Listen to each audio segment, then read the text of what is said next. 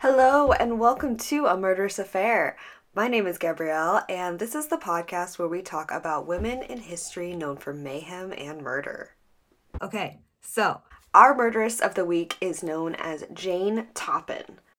She was thought to be at first one of America's first female serial killers, but we know now that that's not factually true. She is known as wanting to be the woman who wanted to kill the most people, the most helpless and feeble of people, of any man or woman to have ever existed. Jane Toppan was born Honora Nora Kelly in around 1857 in Boston. Her parents were Irish immigrants, and her mother Bridget died of tuberculosis when she was a young child. Her father Peter was rumored to be a crackpot, to the point of being known as Kelly the Crack. He was oftentimes the source of many rumors concerning his insanity, the highlight of which included him sewing his own eyelids closed while working as a tailor. Ew, okay, that makes my eyes feel weird, and I hope it's one of those exaggerated stories because I cannot imagine someone actually doing that to themselves.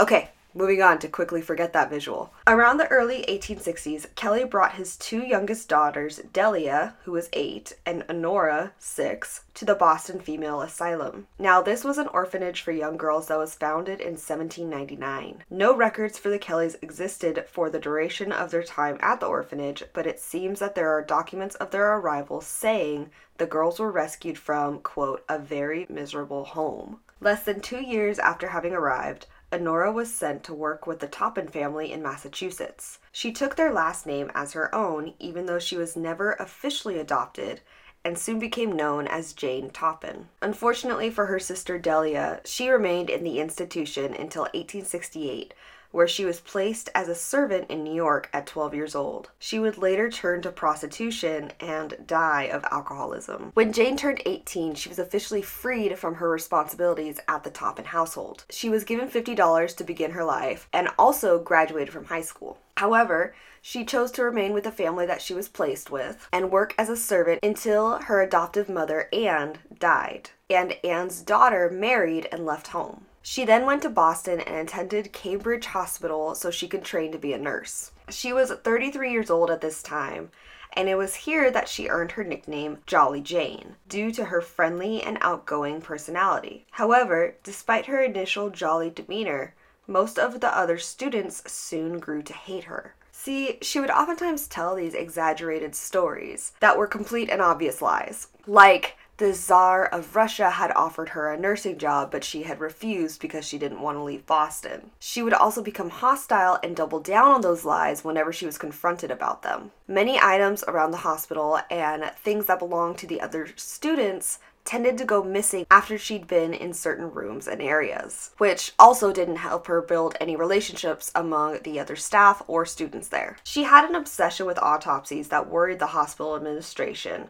but ultimately they couldn't find anything to stop her from completing her training. It's unfortunate because there were things there that were happening that, if they had been caught at the time, would have saved a lot of people their lives and a lot of misery. In other words, the hospital did not find out that she was experimenting with morphine and atropine on her elderly patients. While working as a student nurse, she also falsified the medical records of her patients to keep them in the hospital longer. That way she can get to know them better. It's estimated that she killed at least a dozen people while working as a nurse, dosing her elderly patients with opium to see how they'd react. She would slowly up their opium doses until they would die of an overdose. It was to one patient's horror that what she thought was just some fever dream was a real experience when Jolly Jane's activities were released to the public. In 1887, one patient, Amelia Finney, had an operation. After the operation, Nurse Jane gave her some medicine that tasted really bitter. She began to lose consciousness right around the time that Jane climbed into bed with her and kissed her all over her face. When she woke up the next morning, she thought that it was just all some kind of fever dream, until years later it was found out that this was exactly Jane's MO when operating with her victims. Jane had negative feelings, to say the least, about elderly patients.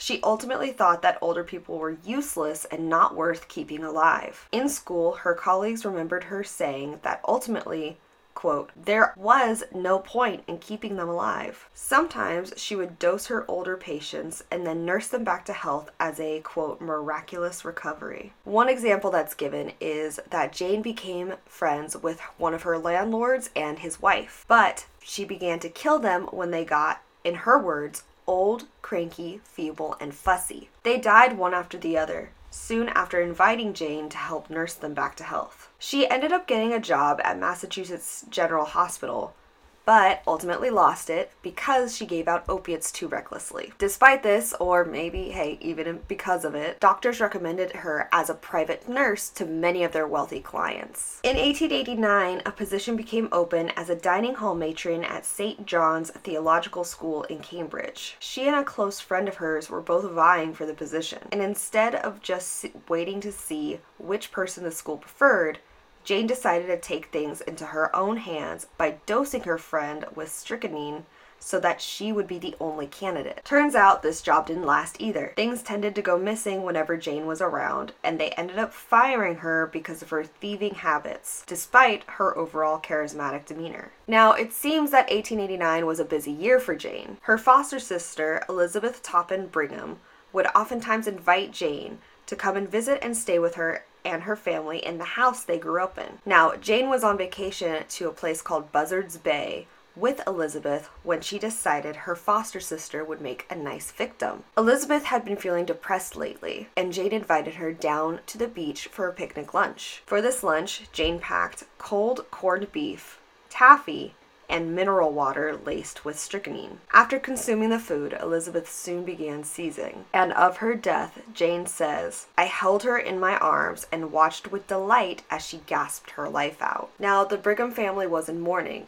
and Jane stayed with them, ostensibly because she wanted to help her brother-in-law and his grieving family. But in reality, Jane had viewed Elizabeth as an obstacle in the way of the man that she wanted to marry, her now widowed husband, Ormel Brigham. Soon after moving in, Brigham's 77-year-old housekeeper died of mysterious circumstances, and Jane took over as the housekeeper. She was trying to impress Ormel, but he soon made it clear that he did not want her in the house, no matter what position she was trying to claim. Then, Ormel became sick, completely out of the blue, and even though we know now that it's obvious Jane was the one to dose him with some kind of poison, back then people thought that Jane was just staying to take care of her sick brother-in-law now that he'd been widowed from his wife, out of the goodness of her heart. When nursing him back to health didn't make Ormel love Jane the way she wanted him to, she went straight to threats. She threatened to claim that he'd gotten her pregnant,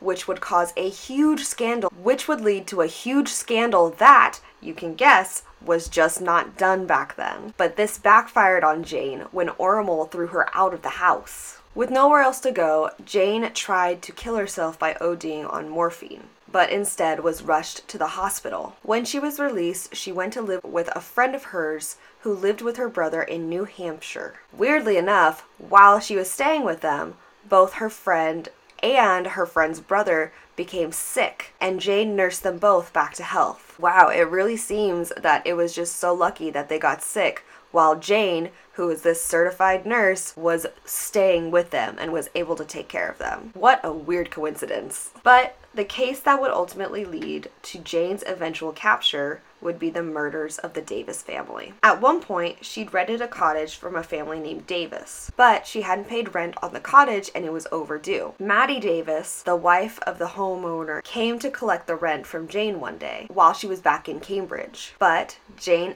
ended up killing her with a mix of atropine and morphine. She then went to stay with the elderly Alden Davis and work for him as a nurse after his wife's sudden death. In taking care of him, she killed him and his two married daughters, Minnie and Geraldine. Now, Minnie's father-in-law had his doubts about the sudden death of an entirely seemingly healthy family, as well as the fact that they all happened so close to each other. He got a judge to order for Minnie's body to be exhumed, and a toxicologist took a look. They found that Minnie and the others had died not from sudden and mysterious circumstances, but instead from a mix of morphine and atropine poisoning. In 1901, a state detective was following Jane. After the bodies of those she'd cared for were exhumed and their sudden deaths were instead attributed to long-term poisoning, she was arrested and went to trial for murder in 1902. To her lawyer, Jane confessed that she'd killed at least 30 people, maybe more, as she'd never really bothered to keep track. Today, people actually estimate that she killed between 30 and 100 people,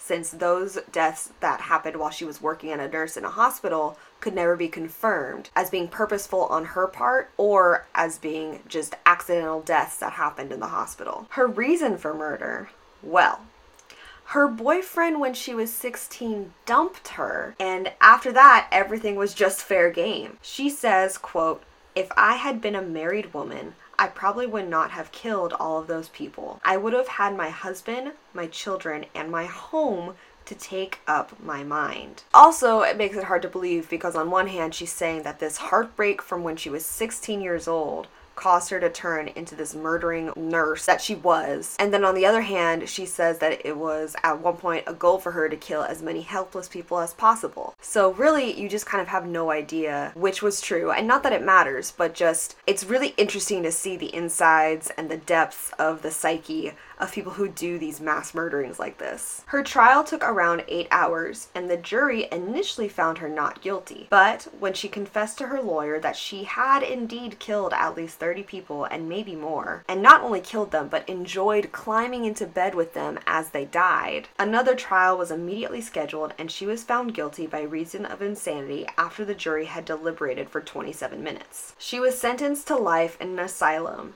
and when she first arrived, she was initially afraid to eat or drink anything there, thinking that the doctors wouldn't hesitate in giving her a dose of her own medicine and poison her if they got the chance, which really is kind of the highest karmic retribution that you could think of. This woman who poisoned others by, lacing their food and drink with morphine and atropine and other medicines, who ends up dying due to the doctors at her hospital doing the same thing. That would be like the highest level of karmic retribution. But that's not how the story goes. Now, many attendants remember her as a sweet old woman who would call them into her room and smile while saying, "Get some morphine, dearie, and we'll go out into the ward. You and I will have a lot of fun seeing them die." Jane Toppan remained in the asylum until 1983, when she died at the age of 81. And that is the story of Jolly Jane Toppan, the nurse who killed her victims and enjoyed climbing into bed with them as they died. Now, I hope you all enjoyed this episode, and if there's anything that I left out or anything else that you all know about Jane Toppan that you think that maybe I should talk about or cover in the next episode, let me know. Reach out to me at Frumious Reads. You can find me on Twitter, Tumblr, Facebook, Instagram, basically all of the social medias. If you want to follow the podcast, you can listen to us on Libsyn, Podbreed, Podbean, Apple Podcasts, Spotify, Google Play, basically anywhere that podcasts can be downloaded. You can find A Murderous Affair. If you want to subscribe to the podcast homepage or follow us on the podcast homepage, you can follow us on frumiousreads.com/a-murderous-affair. Thank you guys so much for listening. I really hope you enjoyed this episode. Let me know what you thought of it, and I will talk to you guys next week. Stay spooky, friends. Bye.